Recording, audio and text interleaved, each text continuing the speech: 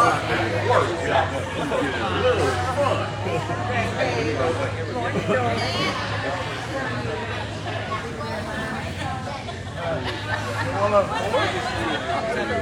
camera technician is amazing, you know what I'm saying? I mean, these people got to have these lists and all this fancy stuff. He just needs a chair and climb on the table. He got to go. He got to go down.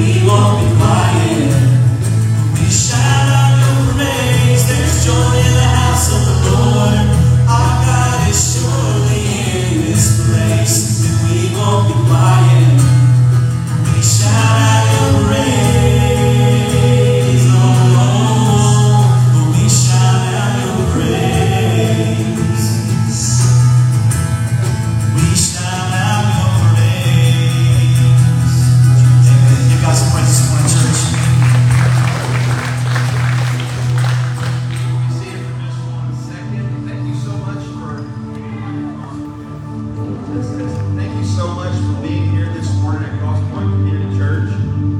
We had a really good crowd 2 weeks ago for Easter, and some of us took a little bit of a break last week.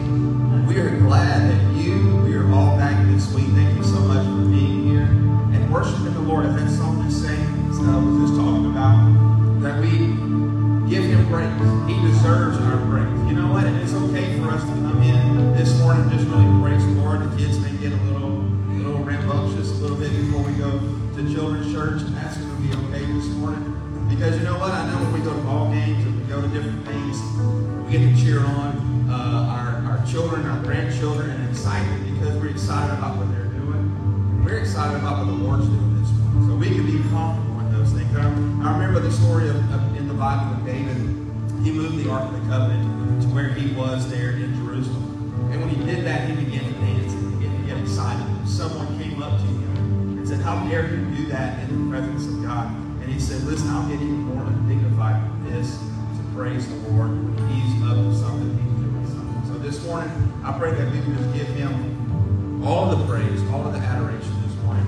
Even if you came in this morning puffing like I did, just to even get here this morning, right? To get our crew going and get in here. And so we're ready to worship the Lord this morning. I hope you are too. Let's pray. Lord God, we love you. We praise you. We ask you to be with us during this time. Lord, we pray that you would have this time, that we would just be able to praise you, worship you, Lord God. I pray for our worship team this morning, that you would continue to just use them in a special way, Lord God. That you would be able to use them in a way of just leading us to a place of worship, so that you would get the honor, glory, and praise. We come in this morning, Lord God, with some excitement. We also come in this morning with with a heavy heart, Lord God, of things that are going on in our lives and things that are going on around us. And we give those things to you, Lord God, all of these things to you. Pray for Brother Jake this morning. He gets up to preach and lays out your word for us, Lord God. I pray that we would understand the things that you want to show us. So when we leave out of this place this morning, Lord God, out of this place, that we'd be better off, ready and more equipped to do the things that you would have us to do. I love you and praise you. In Jesus' name we pray. Amen. I'm going to invite you back to stand up, and let's just continue to praise the Lord this morning. Can you give him a hand this morning? Amen.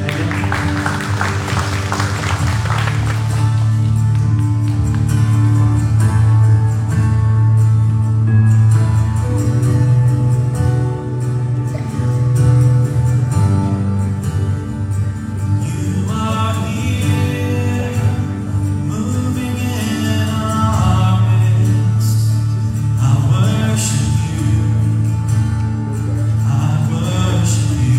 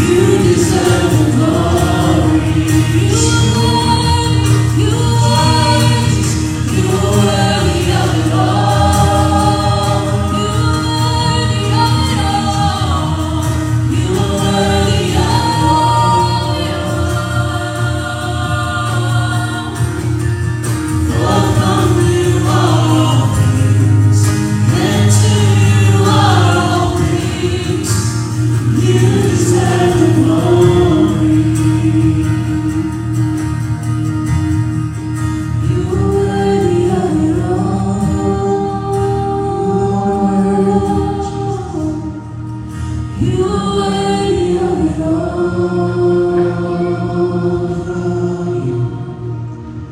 For from you are all things, and to you are all things. You deserve the glory. Amen, dear Jesus. We just come to you this morning, Lord, proclaiming with our hearts that, Lord, you are worthy of it all. You are worthy of all the honor, all the glory, and all the praise. This morning I pray that we have done just that, giving you everything that you so rightfully deserve. Dear Lord, we just thank you for the time of worship that you gave us. We just ask you to continue to be with us as we get into your word. I pray that you would use Brother Jake in a mighty way to speak to the hearts of those that are here with us, and those that may be listening online. Father, I pray that you would just touch the lives of every person that hears these words this morning. Lord, we're so thankful for all that you've done for us, all that you continue to do for us here at Crosspoint. We ask you to continue to lead and guide all that we do, Lord. Continue to bless us as we go. Lord, we love you. We thank you. We pray all these things in Jesus' name. Amen. All right. Kids Church, you guys can stand and start to make your way out. We'll hang out with our leaders.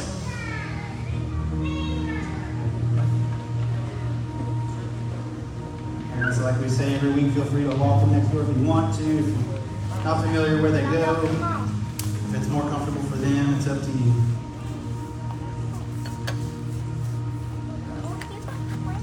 Church, you can go ahead and turn your Bibles to Proverbs chapter 1. Proverbs chapter 1 is where we'll be at this morning.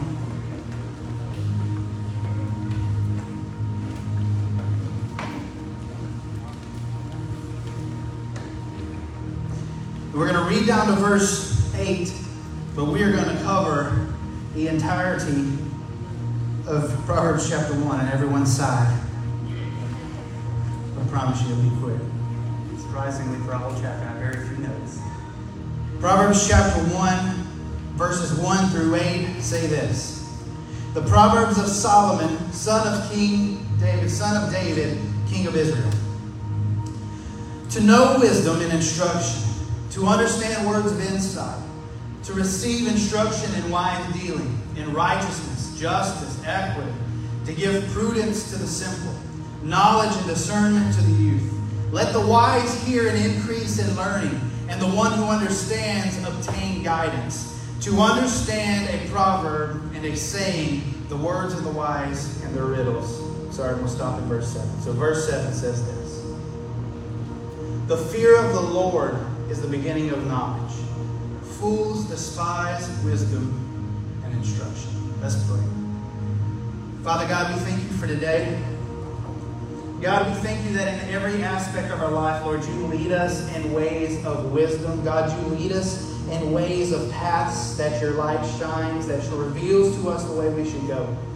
Father God, I thank you that there's something outside of myself to lead, guide, and direct me, Lord. God, I pray that in the midst of our distractions, in the midst of our pride, Father God, I pray that we would see our need and desire for the wisdom that only you can provide. Father God, bless everything that we do this morning. God, bless the time that our children have next door, Lord. Just continue to reinforce them the truths and the doctrines of your word and who you are and what you do for your people. Father God, and just speak to us here. Lord, in whatever we've come in with, whatever we've struggled with leading up to today, whatever burdens we carry, Father God, you say to us to lay those things at your feet this morning and begin to see what it is you can do in our lives. Lord, we love you. God, we thank you in Jesus' holy name. So last week we kind of introed into this idea that we wanted to spend the month of May going through the book of Proverbs.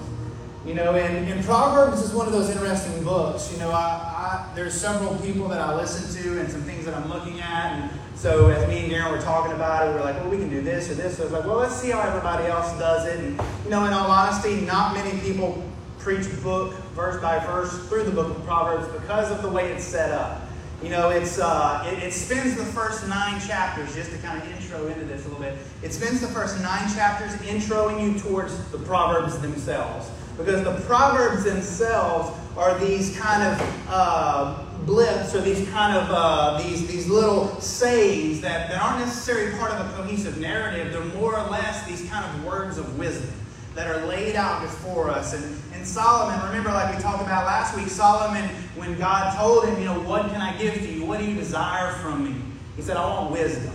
I want wisdom. For a lot of us, that is great instruction. For if we want to lead with, because he's king at this time. So in his mind, what can I lead with? You know, he didn't ask for armies. He didn't ask for strength. He didn't ask for goods or supplies or weapons. Whatever it might be, he asked for wisdom. And I believe for us, first and foremost, that is the greatest example of us, for us, as far as the things that we should be craving for when leading our families, when leading our spouses, when leading in these spaces that God has given us, is the wisdom that only God can provide. And so remember last week we talked about, Charles Spurgeon said that wisdom is the right use of knowledge. And to know is not to be wise. So just because we have information in our minds about something in particular, about whatever it might be, even about Jesus, or about our families, or about how to lead our families, or how to, you know, we may have read every book on parenting. We may have gone to every seminar on marriage. We may have been to 100,000 churches. But just because we have knowledge, it does not make us wise. And so true wisdom that comes from God reveals to us how to apply the knowledge. And so the book of Proverbs, you know, one of the most consistent Bible reading I do is a proverb a day. You know, I am very ADD. I have very difficulties leaning into long stretches of reading. And so I'm working my way through the entirety of the Bible. But just in all honesty, and if that surprises you at all, I'm sorry, but I have not read through the entire Bible. The most consistent reading I've done is in Proverbs. But the beautiful thing about Proverbs is there is specific application in ways that blow my mind sometimes. Like when I'm reading through it and these little nuggets of information that we read and we find and we're like, my goodness, like that is exactly what I need right now in this moment. You know, because like we've talked about the Bible before, the uniqueness of the Bible is the only book that while you read it, it reads you. You know, and it speaks to us and through us. I'm not saying there's anything supernatural about this group of pages, but the content at which these things were written, works in a very supernatural way in our lives and the way it speaks to us. And so when Solomon is writing this, he's writing to a group of people. And so this morning, you know, we're gonna cover chapter 1, which really in a lot of ways is connected to chapters 2 through 9. But I'm not going to torture you and try to preach chapters 1 through 9 this morning, because you'd probably kill me and our kids would probably kill our workers next door. But what this first chapter really does is it really sets the playing field for what Proverbs is about, and really kind of the crux, kind of the overarching theme that this book is about is in verse 7. When we see here, it says, the fear of the Lord is the beginning of knowledge. You know, and so when we talk about fear of God, we're not talking about this shuddering fear, which there are some instances where that's applicable. You know, when we consider our sin, when we consider our nakedness in front of a holy God. You know, there is that sense, you know, when Isaiah, when he sees the kind of the presence of God, the seraphim, he shivers and he is in fear. But it's not so much a fear to run, but it's an awe. And just this respect, this admiration, this reverence, this honor for this massive holy God. And the reality is, you know, and think about this maybe in your job. If you've ever had somebody come and tell you to do something differently or to do something better, the way you view that person or the way you respect them will determine how you receive what they have to tell you, right? If you think that person's an idiot, then you're going to be like, yeah, okay, thanks, man, and move on and do your thing. And so in a lot of ways, and I'm not saying that we necessarily look at God in this way, but I know for myself and maybe just in the context of our lives that there's a lot of times that there is not that sense of respect or that fear of God in a way that when we read God's Word, when we hear God's Word preached, when we sing God's Word, that we're in as much awe as we should be. That we're as enamored with who God is and what God has done as we should be as a people, because in a lot of ways we've talked about this, but because of the freedoms we've been given sometimes, the freedoms to have God's word, the freedoms to worship, the freedom to do the things that we desire to do or are able to do on Sunday mornings or even in our homes or whatever it might be, that we take a lot of what we have available to us for granted. In countries where God's word is illegal, where if you're called of God's word, you can be imprisoned or even murdered or killed for it or punished, executed for it. And so because of the availability for it for us, and then also, and I believe what Proverbs is writing to, because of the distractions of life, that we've lost focus of the respect and that fear of God, that just admiring, that reverence, that honor of who God is, the mighty creator of the universe.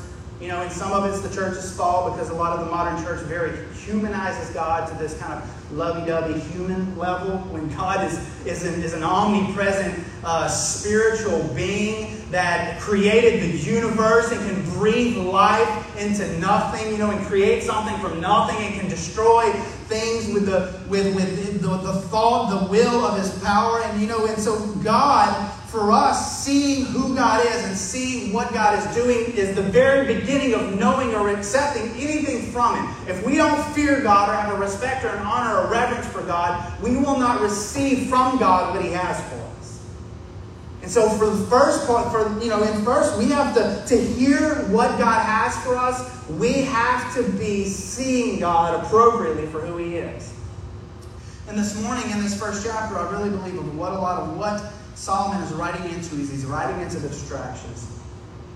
Because a lot of what this first chapter talks about is kind of this call of wisdom. And what is in that? What is entailed in that call of wisdom? And so this morning we're going to see about 3 things that are a part of this call of wisdom that God gives to us to kind of help us to drown out the noise, to redirect us, to bring us into those spaces that God intends for us to be. And just to kind of reiterate, in Proverbs 9:10, towards the end of Proverbs 9:10, it says this, the fear of the Lord is the beginning of wisdom, and the knowledge of the Holy One is insight. So knowing who God is, knowing what God's doing, knowing and having a respect and a reverence for God is the very beginning of any steps in gaining the wisdom that God will give us to navigate life as parents, as spouses, as people in this broken world that we live in. And so, at the end of this verse, in verse 7, he says, fools despise wisdom and instruction. And we'll talk a little bit about that as we move towards the end. But, the reason why a lot of times we reject the wisdom that God has for us is because we believe we're wise within ourselves. And so what we have to question is, what are the voices that we're listening to? Because the voices of wisdom are things that draw us into God. The voices of our sin, the voices of the enemy within us draw us away from God. And so there's 3 voices this morning that God speaks into, that Solomon is writing about, that are kind of encased in this call of wisdom in our lives, drawing us into wisdom. And the first thing is this. In verses 8 through 10 and 15 through 19, I really believe we see this voice of instruction. This voice of instruction. In verse 8 through 10, we'll read here first. It says, hear, my son, your father's instruction, and forsake not your mother's teaching. For they are a graceful garland for your head and pendants for your neck. My son, if sinners entice you, do not consent. And so what we see here right off the bat, I love how Solomon says this. He talks about kind of this complementary relationship that leads into instruction that is drawing us towards wisdom. He says, hear, my son, your father's instruction. So this is Solomon writing to his son in this moment, and then he's speaking from a very parental point of view. The thing that we have to understand is that wisdom begins with this parental care, first off, that God has for His people. That God has for His people. Hear of the instructions. Learn from the teaching. Know and understand what is being given to you. And not only that, but then the next level of that is any continued wisdom, any continued knowledge or growth is dependent on the continued parental instruction. the parental teaching, the complementary work that a husband and a wife do together in the marriage that they've been given in the family that God has blessed them with. Church, every single one of us as man and female in a marriage with children carry this responsibility of instruction and teaching to carry on and to move our people, move our family, move our churches towards wisdom. The true wisdom that leads us, the true wisdom that provides for us. There's this familial community that God invites us into to enjoy, to engage with in our lives, and to carry on as we teach. Because what he's really calling us to is this call of wisdom that begins with instruction, and it's a warning. What his warning is about, it's about abandoning the teaching and morals that he's been taught. And so for a lot of us, especially growing up in the South, there's no doubt that we have been taught a set of morality, a set of beliefs, a set of things about who God is, about how God works, and those things have not always been accurate. But even in their inaccuracies, I've even appreciated, I know the heart behind it, that even if it's not an accurate representation of who God is, I appreciate the heart around it. So even if you've been from bad situations in church or religion, whatever it might be, the reality is that our culture is very God-focused in a lot of ways. Still here more so than other parts of our country. We've held on to a little bit of that. But what is happening as you move out of the more familial elements of our lives and of our relationships and of our families, as our children, as they move into the universities, as they move into the workforces, as they get older and move into those spaces, even here and now, are becoming more and more secularized to the point at which that God is kind of being pushed out. God is being looked at as weak. And, every sociology class or psychology class you take, unless you're going to a Christian university, you are not going to hear anything about creation or the way, whether it's views on certain things that God has preordained, that the university level, they're not going to be teaching your children anything about Christ. And so that instruction, that morality, that teaching begins to dissolve. The strength of it or the influence of it begins to dissolve as our families move further and further outside of this comfortable space of our familial unit. And so for us, the responsibility that we have with our children is encouraging them and teaching them in this teaching and morality to the point where it's more to them, more for them than the shallow end of the pool. We need them to understand something deeper to the point where it's actually a part of who they are. Deuteronomy 6, verses 6 through 9 kind of speak to this a little bit. It says, "And these words that I command you today shall be on your heart. You shall teach them diligently to your children, and shall talk of them when you sit in your house, when you walk by the way, and when you lie down, when you rise, and you shall bind them as a sign on your hand, and they shall be as frontlets between your eyes. You shall write them on the doorposts of your house and on your gates." I love this verse because it's very kind of intricate. It's very detailed. It's not only putting it on places at which people will see it on you, but putting it on places, kind of spreading it around where it's on your house. Now, I'm not saying you need to go to Hobby Lobby and buy a bunch of signs with a bunch of verses on it and hang it all over your house. This is more of a symbolic type thing where he's speaking to the idea that the teachings and the morality of God and who God is and what God has done are kind of saturating every part of your life.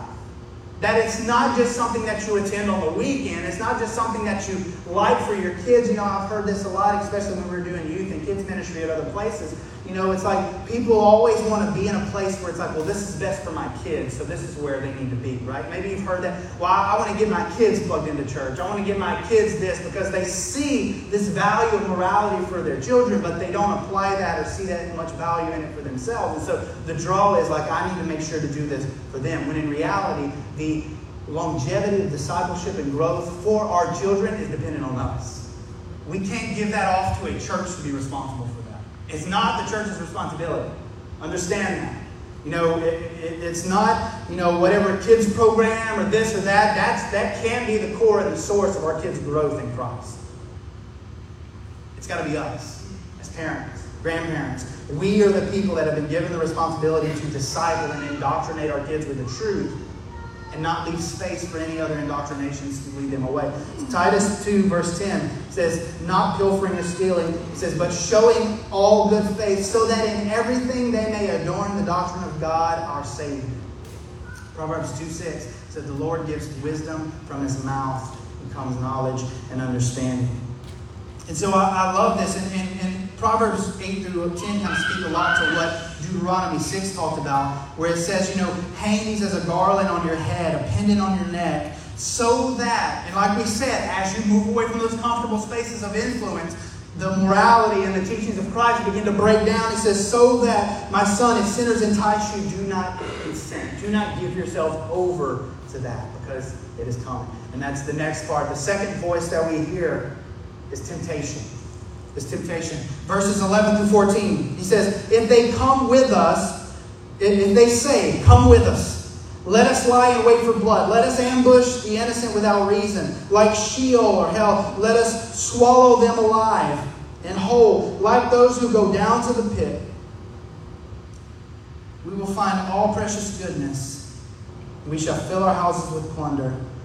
Throw in your lot among us, and we will have one purse. So what's happening here? I think what's interesting here is the way this first sentence is. Because I think the first level of temptation is this invitation to community. Right? What does he say there? He says, if they say, come with us. Right? That is always how the voice of temptation begins, is it begins with this invitation into a community.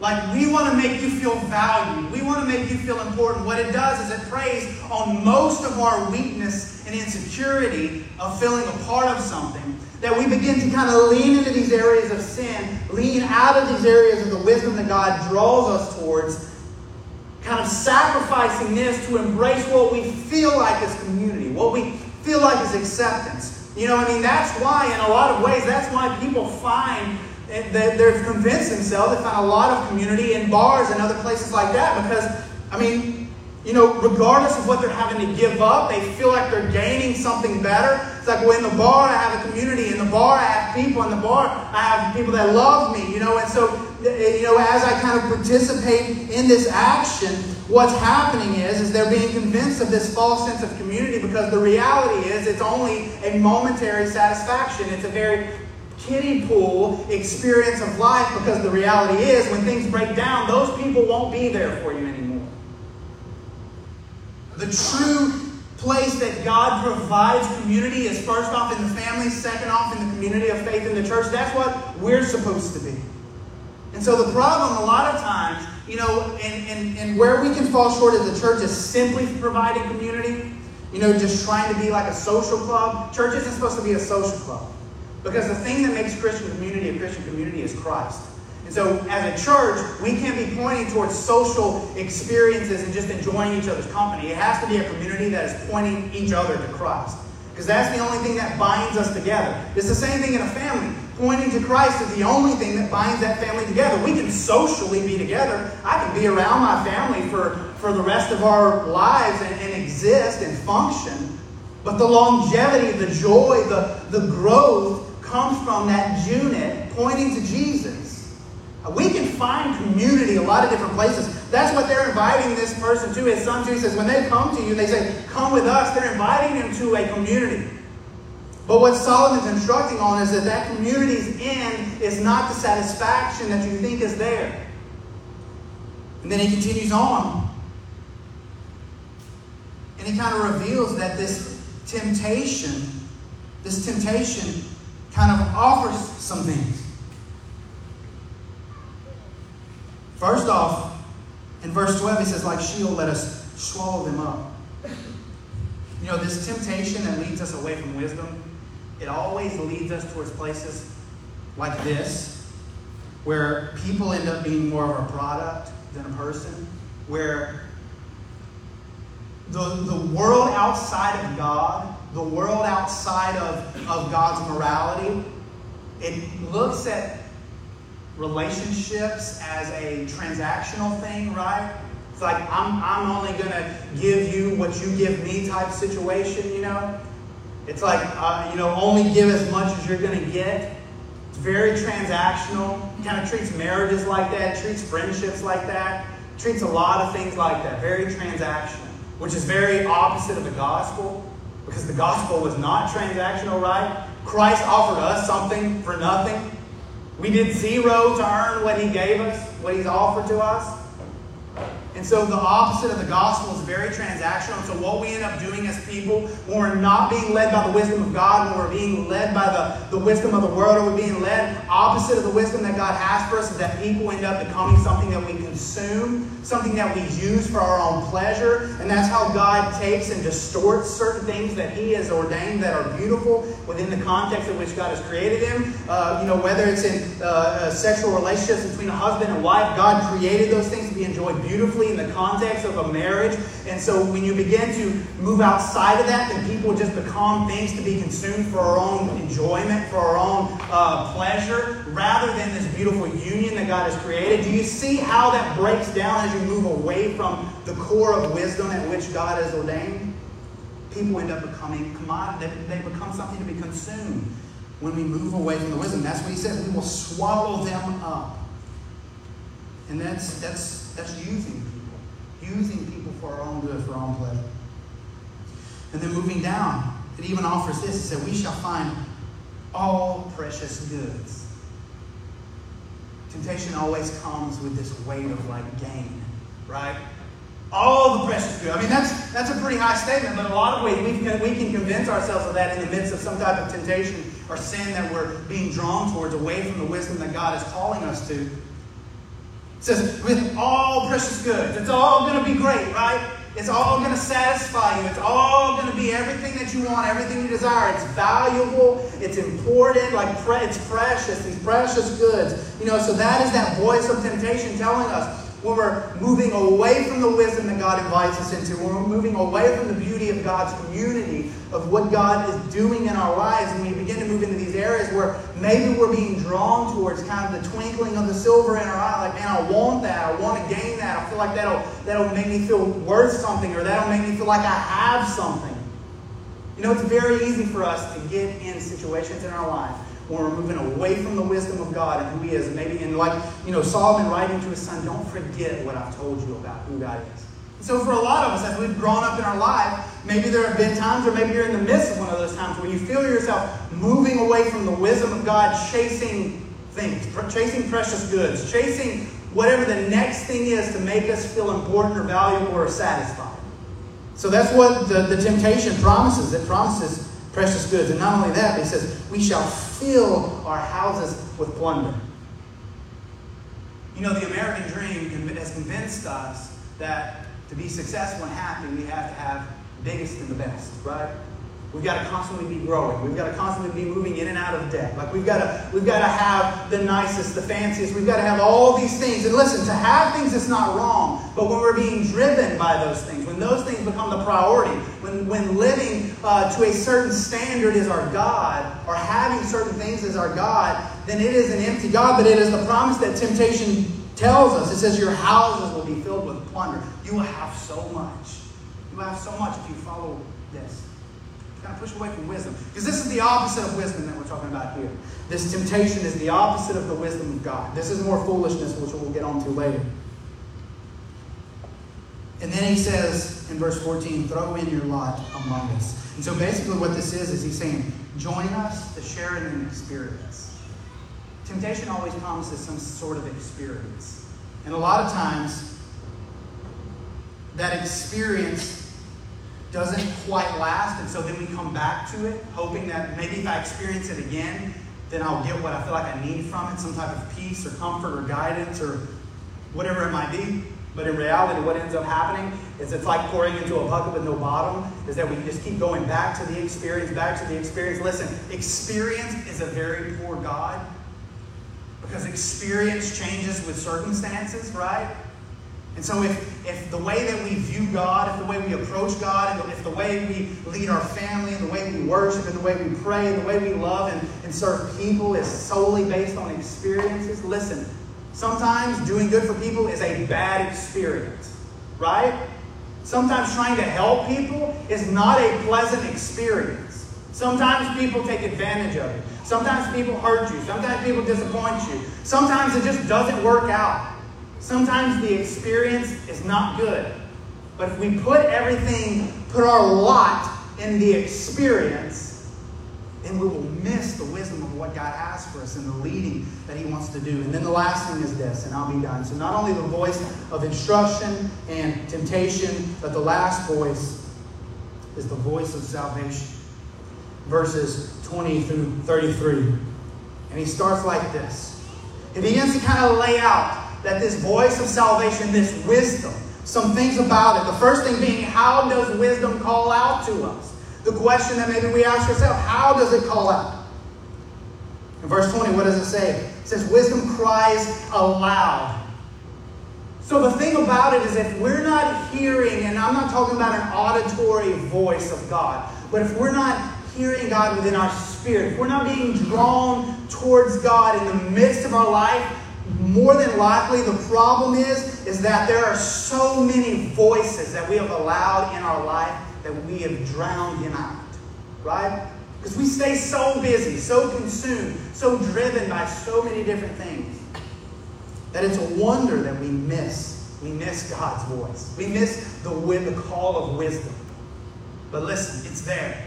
We know it's there because Solomon said it cries aloud. It's there for us to hear. It's there for us to know. It's there for us to embrace.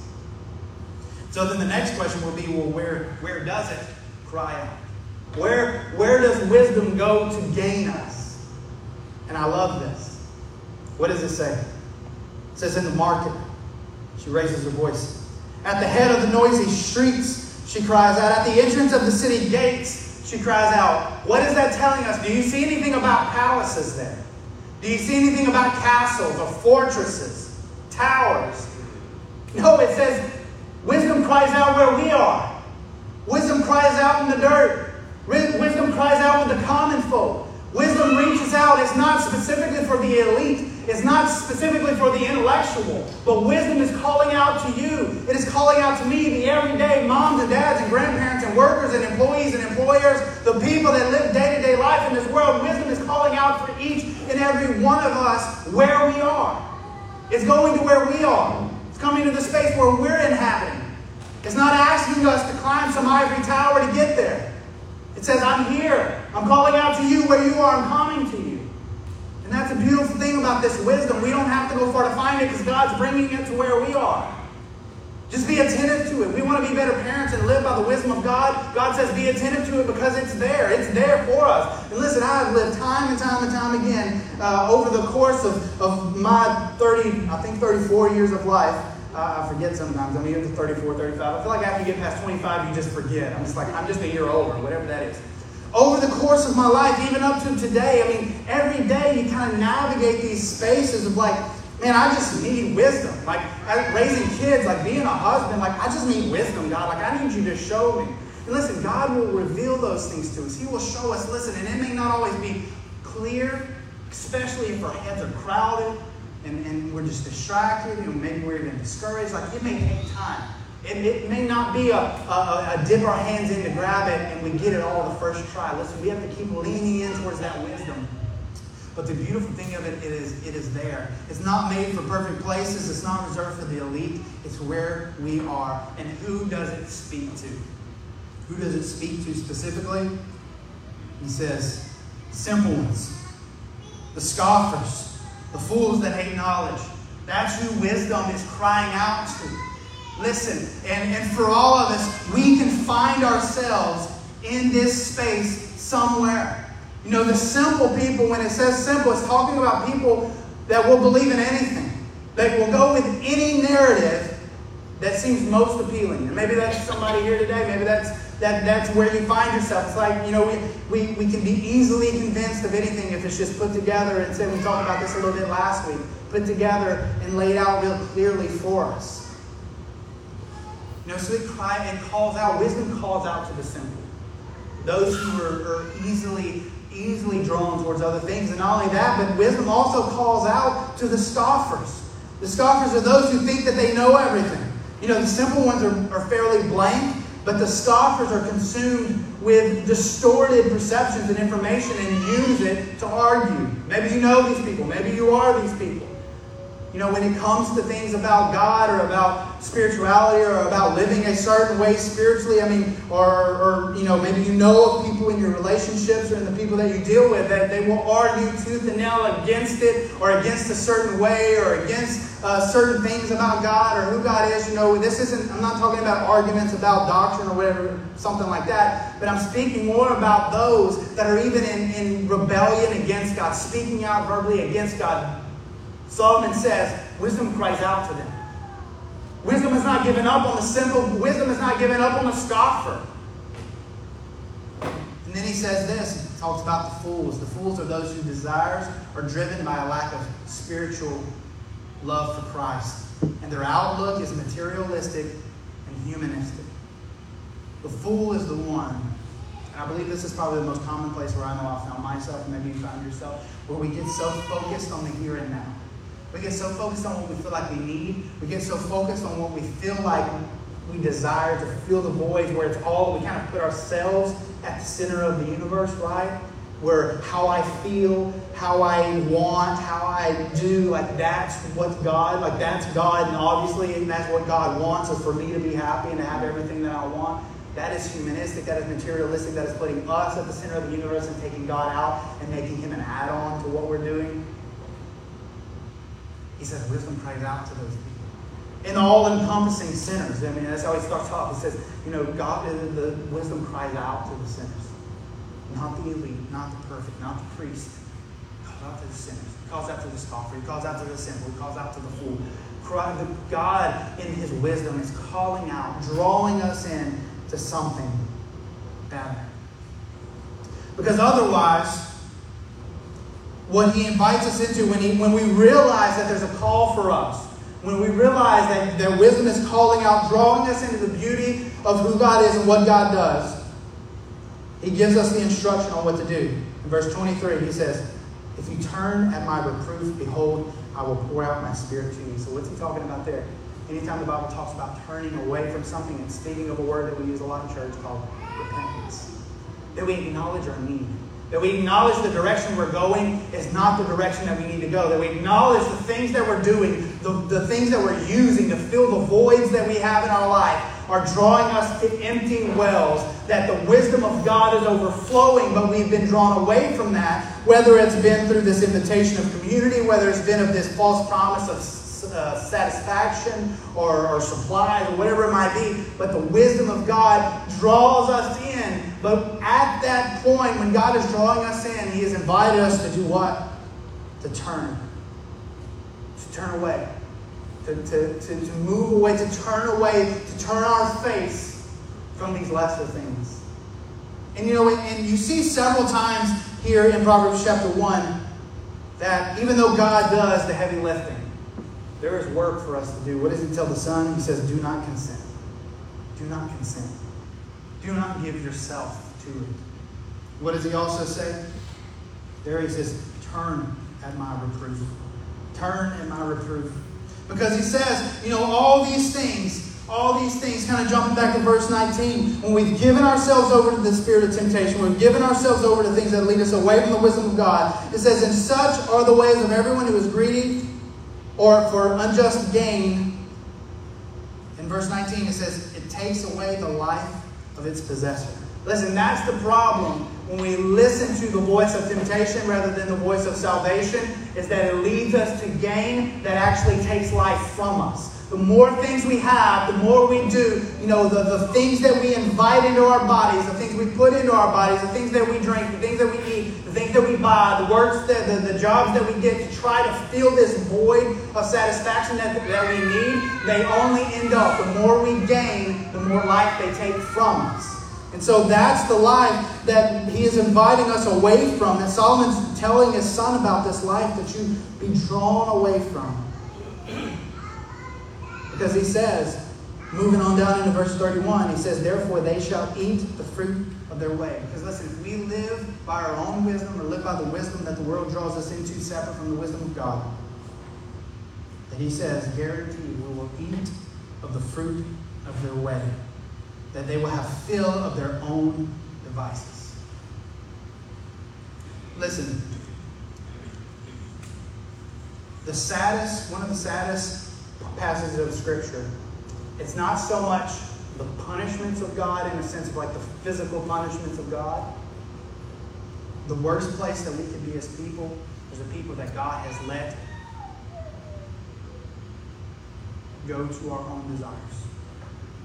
You know, in Romans chapter 1, you've maybe heard this before, this verse, but in Romans chapter 1, verse 24 through 28, it says, "Therefore God gave them up in the lust of their hearts to impurity, to dishonoring of their bodies among themselves, because they exchanged the truth of God for a lie and worship and served the creature rather than the Creator." What's happened here? That is not God taking us and putting us at a place. That is God saying, if this is the direction you want to go, then go.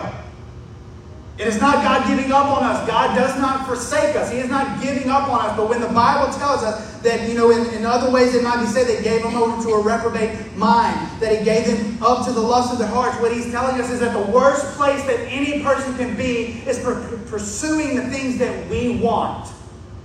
Because the things that we want, the lust of our flesh, the lust of our bodies, they are going to drive us towards things that pull us away from God, that pull us away from the joys that we can have in His love, in His mercy, and His grace.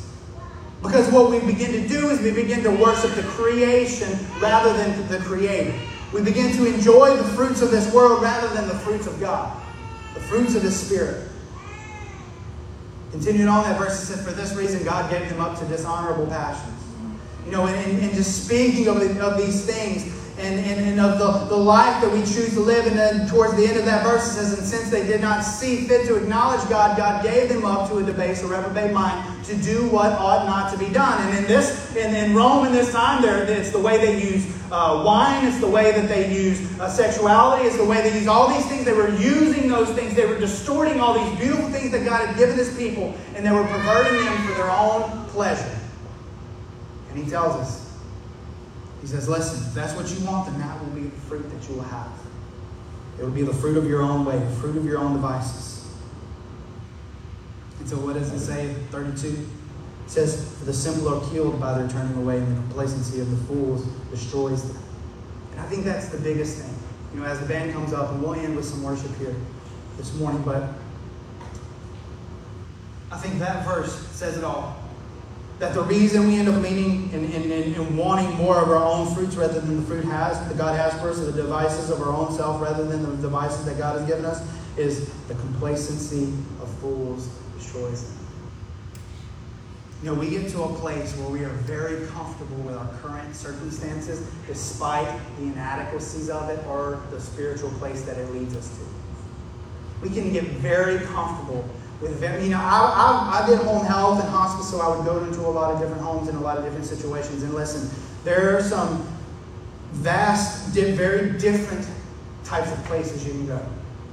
You know, very nice, very well kept, very clean, and then the other end, very, dilapidated, very cluttered, very dirty, almost, really unlivable in some instances. But you know what's crazy is that on both ends, they both live the same. They're both comfortable. They're both very comfortable where they're at. Why? Because listen, given time, we can get very complacent in despite the destruction and the waste and the calamity around us, we can get very complacent and comfortable in the spaces that we live in. And so for a lot of us, too often, if we find ourselves living in this space of complacency, the Bible tells us it will inevitably destroy us. If we are living by our comfort, if we are living by our experience, if we are living according to our wisdom rather than the wisdom of God calling out to us in salvation. Listen, there's a lot, and we say this all the time, there's a lot of very poor substitutes for the joy that God gives us. And listen, people enjoy it all the time. We have a world that is more anxious than ever before. We have a world that is more depressed than ever before. We live in a world that there is more substance abuse, whether it's drugs or alcohol, trying to kind of soften the blow of the world around us more now than ever before in human history. And why? It's It's because also, more so than ever before in human history, we're leaning towards our own wisdom or the wisdom of man more than we're leaning into the wisdom of God. And listen, that sounds very like churchy and spiritual, but I don't know how else to say it. God's wisdom speaks where we are, for who we are, to be what we ought to be. God wants good for us. God says in His Word that He sees fit to work together good for all those who believe and are called according to His purpose. God has good for us. The problem for us will be is if we're giving ourselves over to lesser things, lesser wisdoms, lesser satisfiers. If we're trying to deal with the struggles of this world by our own wisdom, which usually leads us to other things, alcohol, drugs, sex, whatever it might be. I mean, it's going to lead us to other things to soften the blow of the hurt of the world around us. When God invites us into His wisdom, He says, I have those things for you. I have the fix. I have the cure. I have the analgesic that you need. You need to soften the blow of this hard world around us. Lean towards me to find that joy. Lean towards me to find that peace. He says, He is our strong tower. He is that protector. He is that provider. He is the mighty warrior that fights on our behalf. Let's stop leaning towards our own wisdom and start leaning towards the wisdom of God. And let's start pointing our children and our families in that direction. God has given us that direction. And He has that call as calling out to us. So if we could, let us pray as we kind of enter into this space to worship and to experience and thank God for who He is and what He's doing. That each and every one of us, just in this moment, as we begin to sing, that we would see and ask God, God, reveal to us, God, reveal to me, reveal to us this morning,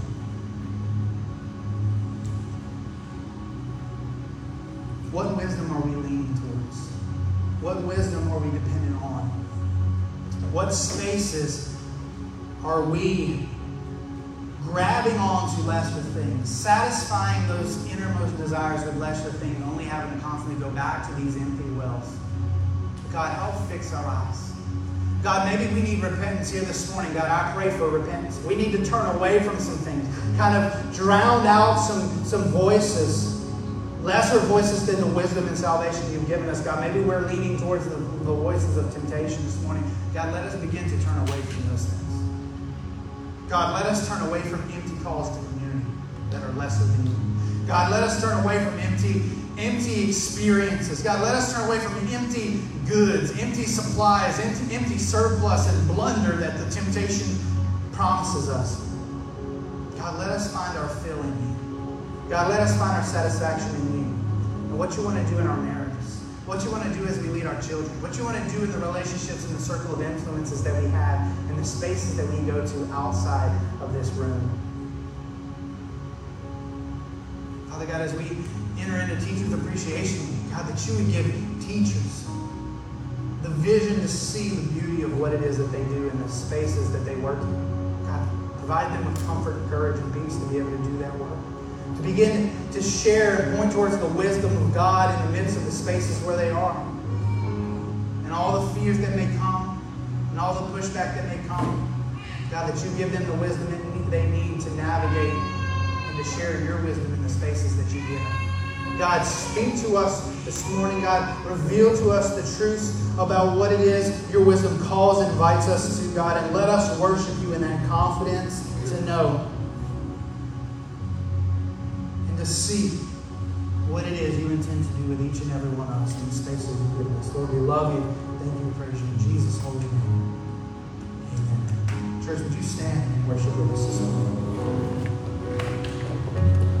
Here is where I lay down every burden, every crown. This is my surrender. This is my surrender.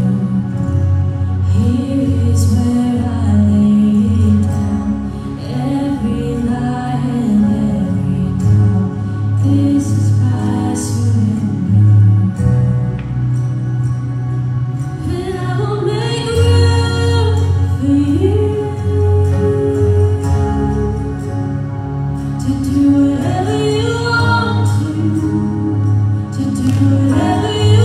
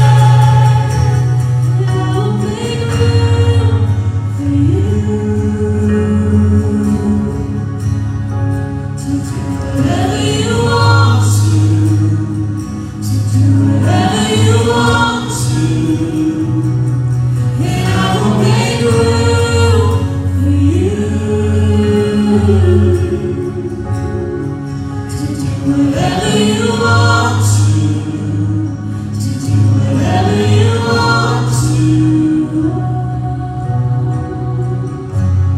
Here is where I lay it down. You are all I'm chasing. This is my surrender. This is my surrender. Here is where I lay it down. You are all I'm chasing. This is my surrender. This is my surrender.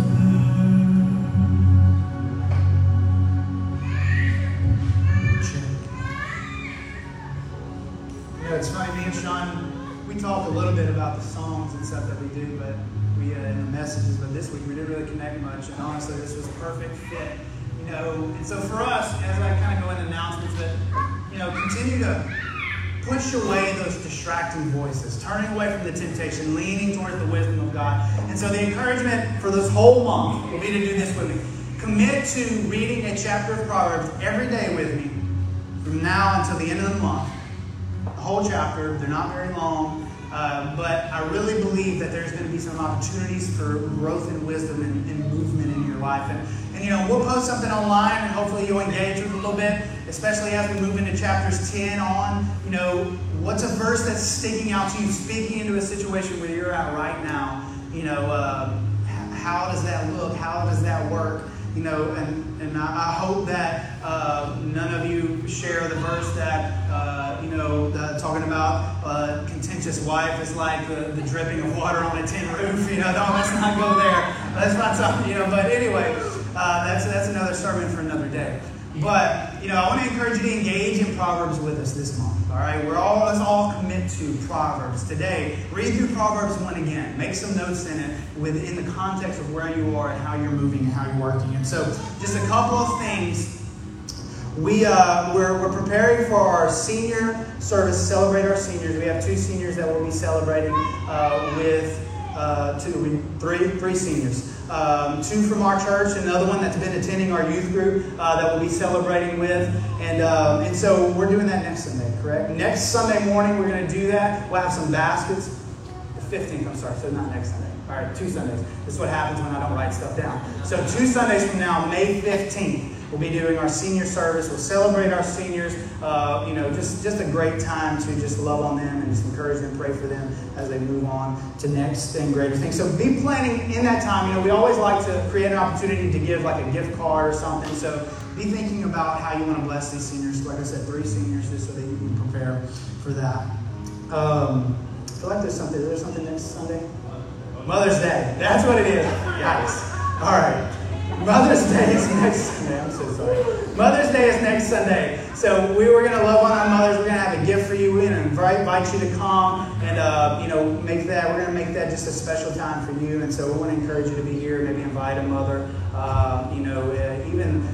If you know any single mothers, a single mother, that's a tough road that they're navigating and kind of playing 2 roles. So if you know any single mothers that you have interacted with in your life, invite them.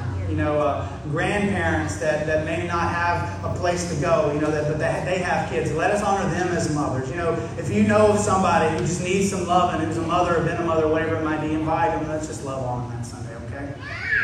And then tonight at 5 o'clock, our brothers and sisters at First Baptist Church have invited us to a night of worship. A couple of us are going to be leading worship there. And it's at 5 o'clock at the home of Sean Cooper. He lives on Cooper Road. I'm going to give you the address. They didn't post it online, so that's why I didn't want to post his address online and just give it out to the world. But his address is 1412 Cooper Road, DeQuincy. If you plug that into your GPS, if you go on Cooper Road, it's the very end of Cooper Road. It's the last house at the very end of that road. They're going to have some food, some drinks. We're going to do some worship. And it's just going to be a great time to just fellowship with other people outside of our micro kingdom of God, kind of experiencing the macro church, being with some other people. I think it's going to be a cool opportunity to hang out with some other people. So come and worship with us. 5 o'clock. If you didn't write this address down or you forget it between now and then, text me, Facebook message us. I'll give it to you for 1412 Cooper Road in New Quincy. And so we want to invite you to come to that. They've just been so encouraging to us, and they just love everything we're doing, and so they want to have a great time of worship together. So that'll be tonight, 5 o'clock. It's for the whole family, so come and be a great time together. Am I missing anything? Anybody have anything? Because I'm liable to forget. We're good? Okay. Let's pray together, church, and then we'll be done, okay? Father God, we thank you so much for this day. We thank you for your truths. We thank you for the wisdom that you give us that only we can gain from you. So God, continue to lead us, continue to guide us, continue to direct us in the paths that you've provided for us, Lord. And I just thank you for